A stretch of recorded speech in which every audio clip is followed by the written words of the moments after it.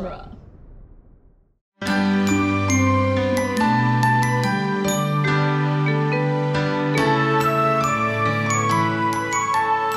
Welcome to Disney Animation Minute Essentials, where we are floating through Disney's The Little Mermaid 1 minute at a time. I'm Andrew Dorowski. And I'm Kestra Dorowski. Crystal Beth is joining us once again. We are glad to have her. I am glad to be here. Today, we are discussing Minute 33, which begins with Sebastian singing, "Under the Sea." It's so hard not to just, keep going with that. It ends with King Triton saying, "Come in, Sebastian." It's so hard for me not to try and do a King Triton voice. He has such a distinctive delivery. Also, as we've been watching it, we've been, imitating we've everything. Just been, quoting every line as we go. And Sebastian nervously enters the throne room. Minute 33 of The Little Mermaid features Sebastian and the sea creatures finishing their wonderful song about life under the sea. Sebastian discovering that Ariel left, and he doesn't know exactly when.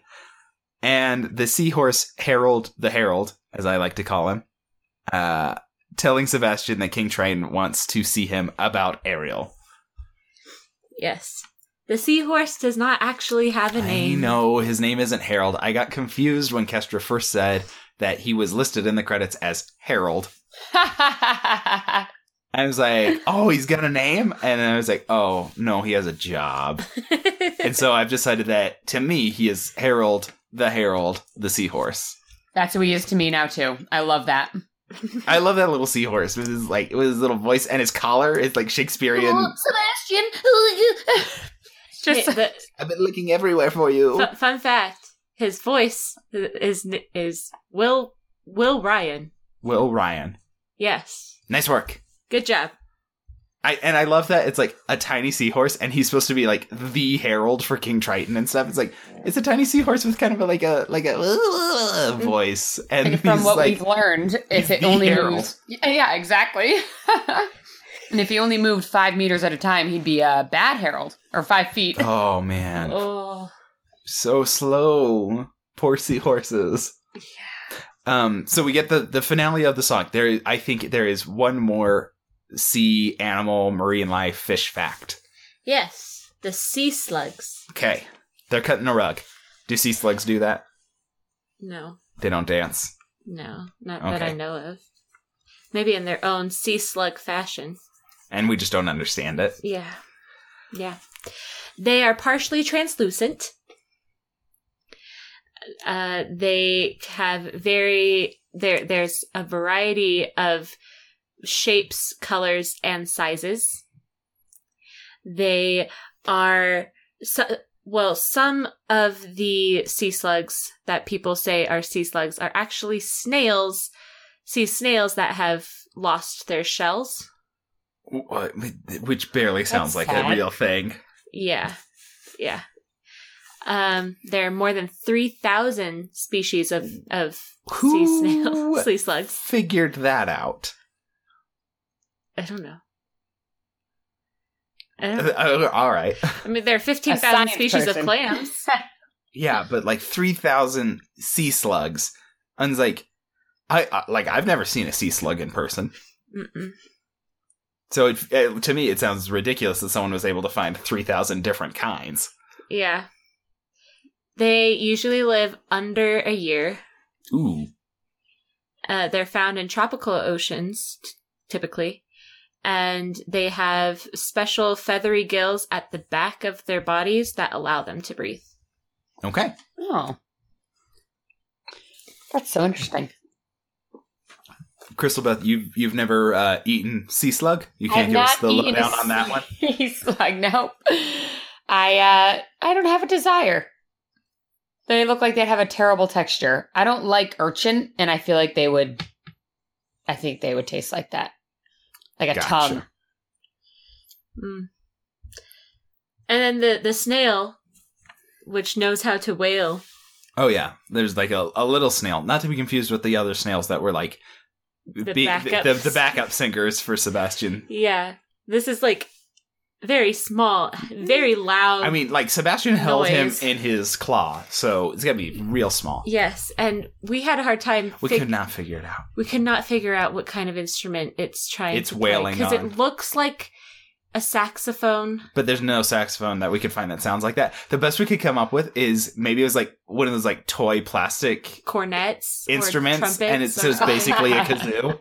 But like we know earlier with our first sighting of Harold the Herald, the seahorse.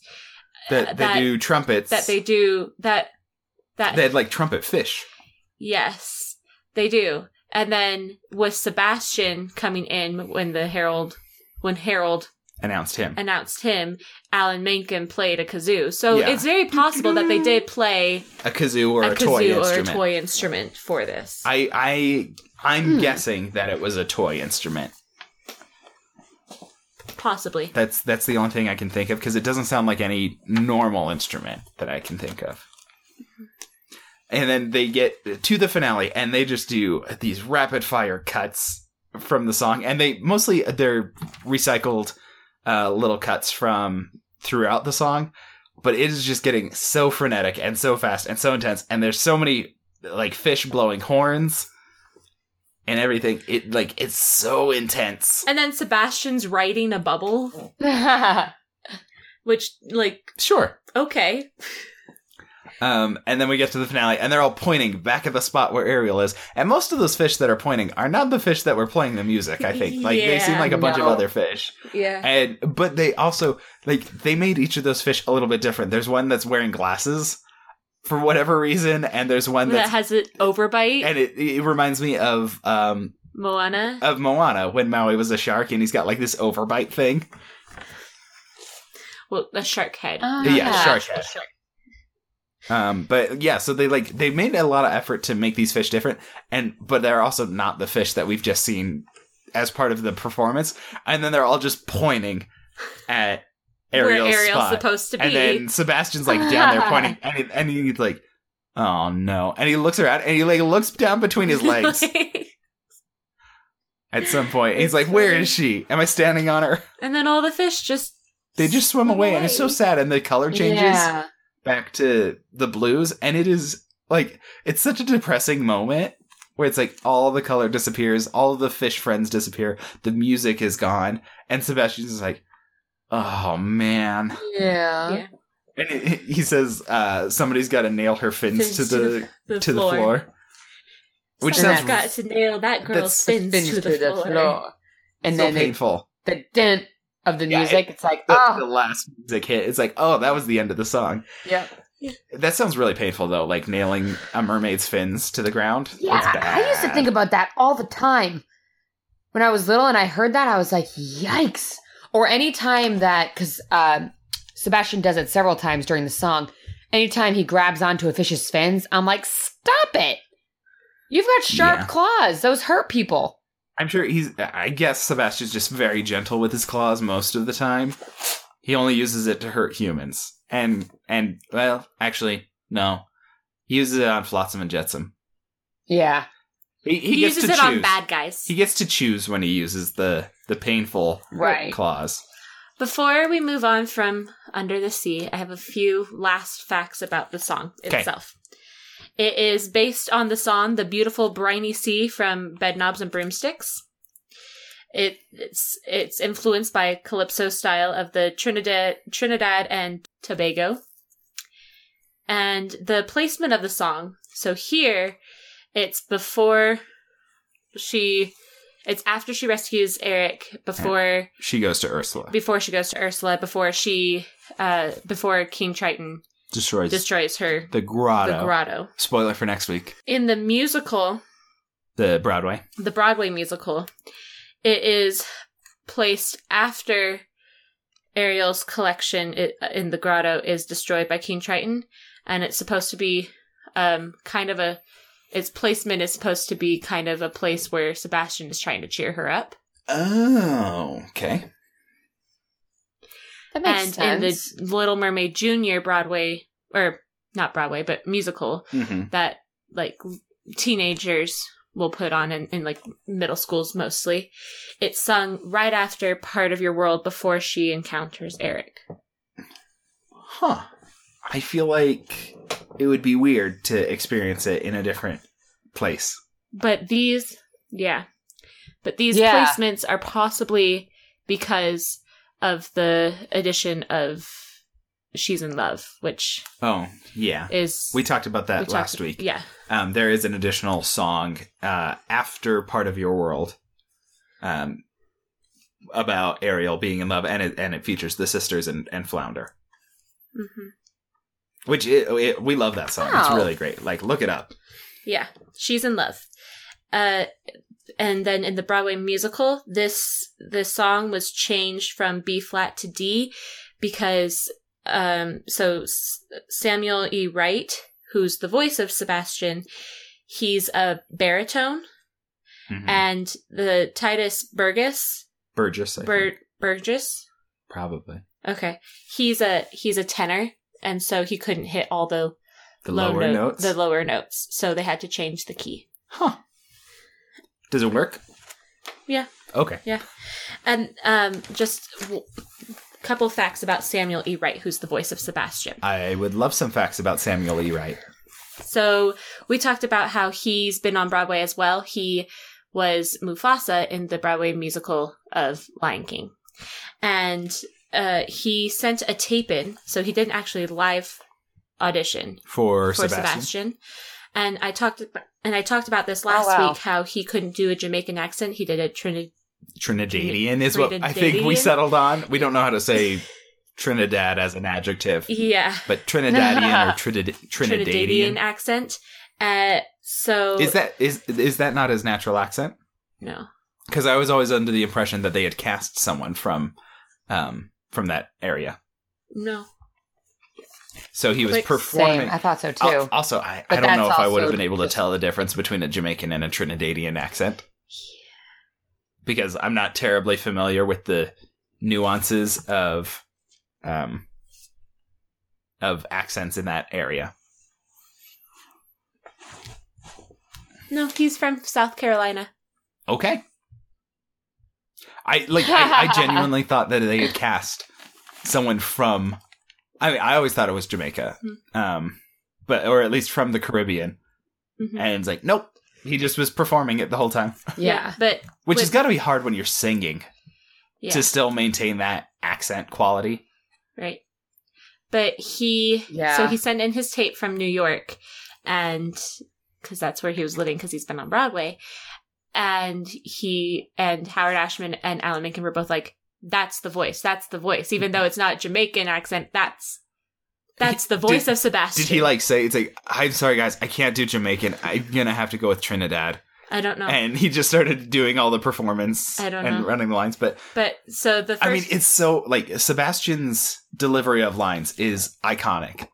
It's not mimicked anywhere else. You just hear it and you're like, it really that's is. Sebastian. He's got this accent and it's great. And I enjoy it. And because of that, I thought that this was basically set in the Caribbean. I was like, oh, well, Sebastian's got that accent, so it must be near where he lives. Yeah. When I was doing research to come onto this podcast, I was very surprised to find out that he wasn't a voiceover artist because he did such a good job. You thought he was a very an ongoing voice actor instead of a stage performer. Yeah. I thought voiceovers, right. I thought that's just what he did because a lot of times, even if you're a stage performer, doesn't mean you know how to give an animated character a voice. And I think that's a problem with a lot of animated movies coming out now. Stop just casting famous people because sometimes they're not good at sometimes their it voice. Works and they can, balance everything out. But sometimes it's just no. Please find not just a default famous voice to carry this. Right. I absolutely agree. And when you said an animated character, I was thinking, and his voice is so animated throughout this. He is animated in his voice work, and it's amazing. And I would love for him to have done more stuff. I mean, I think he's probably Sebastian in all of the cartoons and the other movies, but I don't know for sure. He's in the TV series and the first sequel. Mm-hmm. He is. In the Kingdom Hearts series, it's Kevin Michael Richardson, And from 2007 to now, it's Philip Lawrence. For anything that they've needed Sebastian voice for. But, it's just such a good voice. And I can't imagine them casting anyone else. And I can't imagine anyone else doing it for this song in particular. Right. I just can't picture anything but this Sebastian. So, because he sent in the tape, Howard Ashman and Alan Menken never met him until he first came in for a recording. Whoa. And then he heard Howard Ashman's take of singing Under the Sea. And Under the Sea was the song that they had to audition with for Sebastian. So on the tape, he had done it. And then Howard Ashman had done it too. And he was like, okay, I'm going to watch that version. And so he took parts of that and brought it into his version, which is why Howard Ashman's is kind of like the blueprint of how it came out. But Samuel E. Wright, man, he's amazing. It's so good. And Kester and I have talked about this a lot with the live action one coming up. And Kester was actually on another podcast talking about live action casting for the upcoming film. And, who do you cast in different roles? And I think I couldn't decide between two people for doing Sebastian. So the best thing I could come up with is putting them both in and have them be a couple, have Sebastian and his husband together or something like that. And the only thing I could come up with is for performing this song in particular is Wayne Brady and Leslie Odom Jr. And I can picture maybe Wayne Brady. That would be awesome. I'm sure could do a good job with this. And then last fact about Sebastian, according to Distrology, which is the Disney Zodiac stuff, which they obviously got this wrong because Sebastian obviously has to be a Cancer because he is in fact a crab. But he's not. His birthday is January 31st. And he's described as artistic, caring, and hardworking. If not especially effective in the hardworking aspect. Yes. His hard work does not pan out very much. No. Artistic, yes. Caring, yes. Hardworking, not to great effect. Right. As we see tomorrow, I think, predominantly. But okay, so we finished Under the Sea now. Yes. We are taking a breath and we're moving on from a fantastic musical number. Which is a lot shorter than I remembered. Yeah, because Part of Your World was pretty much a whole week. And this was mostly just half a week. Yeah. And I think Poor Unfortunate Souls is almost more than a full week. Yeah. To get from beginning to end of that song.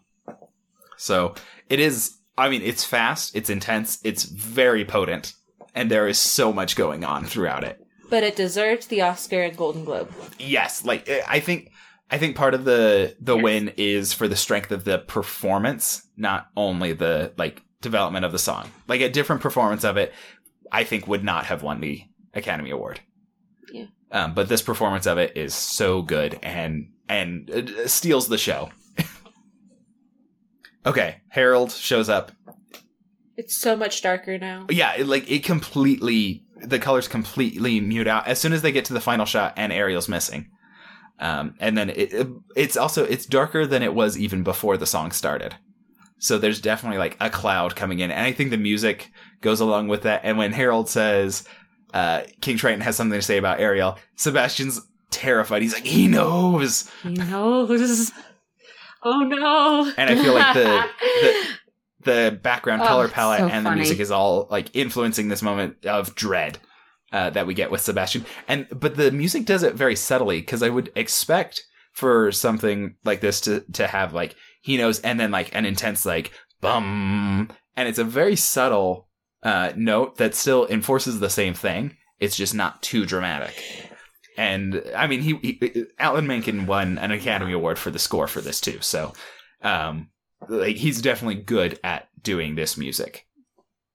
And it's almost, we talked last week, it's almost wall to wall music. There's very few times when you don't have music coming in under the animation, but it's very light and very subtle, very quiet for a lot of it. Throughout the conversation between Sebastian and King Triton tomorrow, you can hear the music, but it's very gentle and very light. The volume is very low on it. So you have to like listen for it. But it's fantastic. It's so good. Definitely. And then we get to King Triton. Yes, we jump to King Triton, and he's playing with the flower that Ariel gave him. And he's so, like, he's such a goofy dad in this moment. Who's the lucky merman? He's like, my favorite daughter's in love. And then he sees Sebastian, which... And he tries to get composed. First off, Sebastian is so small. Yes, especially compared to King Triton. King Triton which you see tomorrow. Like, his face is right next to Sebastian. Yeah. And, like, Sebastian is small. And he's way off in the distance at the entrance of the throne room, I guess. Mm-hmm. And he's just peeking, like, part of his head around the corner. And Triton sees him. And Triton sees him. No, which come I'm like, in. Which I'm like, Triton, you must have, like, brilliant eyesight for that. It's very good. And then he has the need, he feels the need to hide the flower. Yeah, he's trying to, like, compose himself. It's like, no, I'm not enjoying the fact that my daughter's in love. I'm going to put on this stern face, which really is one of the things that ruins everything, because it puts Sebastian on edge. It's like, Triton clear communication is very important, and King Triton's very bad at it. Yeah, I don't like it when people do that. Like, at my work, if one of my managers will come up to me and be like, Crystal, what happened with table 10? And I'll be like, wait, what happened with table 10? I was like, they asked for a drink and it took me a little longer to get there. I think maybe their food took a little long. And he's like, oh no, they said you were great. I was like, oh, why didn't you just say that? Start with the good stuff. Don't make me all worried and especially freak out when Sebastian. It's like a position, when you're communicating from a position of power, I would call it like unethical to be vague like that, because it puts so much stress on the people who you're asking things of. And if it's a workplace, you could like cause real problems because of a miscommunication like that. And people are, when you're speaking to someone with authority, you're going to default to like trying to be defensive. It's like, did I do something wrong? Did I do something bad? Did a problem happen? And then like, oh, no. Like, it was fine. It's a good thing. But yeah, you can have situations exactly what we see in this movie where it's like, no, like, communication is so important. And I like, in my day job, I work with writing. My job is to help people communicate. And so I'm really sensitive to this need. I'm like, no, like, let me help you communicate effectively, please. Let the communication be good, because it's the number one, like, most problematic thing that can be fixed with a little bit of attention. And it's so important. And then King Triton's like, I don't want to communicate that I am feeling cheerful about this flower thing. I am going to put on this facade of being stern with Sebastian. It's like, why? Why are you doing this to Sebastian? Like, this is some grief. Yeah, poor guy. Poor little crabby. And then it pretty much ends. Like, King Triton tells Sebastian to come in, and then we cut. So we have more Sebastian not performing music tomorrow. Yes. Are you guys all good on notes? Yeah, I'm good. Okay. Yeah. That's all we have for you today. We are part of Dueling Genre. You can find us and many other podcasts at duelinggenre.com. There, you will also find a link to a Patreon page where you can support all Dueling Genre productions. We are on Twitter and Instagram at DisMinute, on email as DisneyAnimationMinute@gmail.com, and on Facebook at the Disney Animation Minute Secret Essential Listener Society, or Damsels group. Our guests can be found. You can find me on Twitter and Instagram at TheCrystalBeth. You can listen to my podcasts on iTunes, The Fifth Element, and Unlimited Lives Radio. Until next time, thank you for making us part of your world.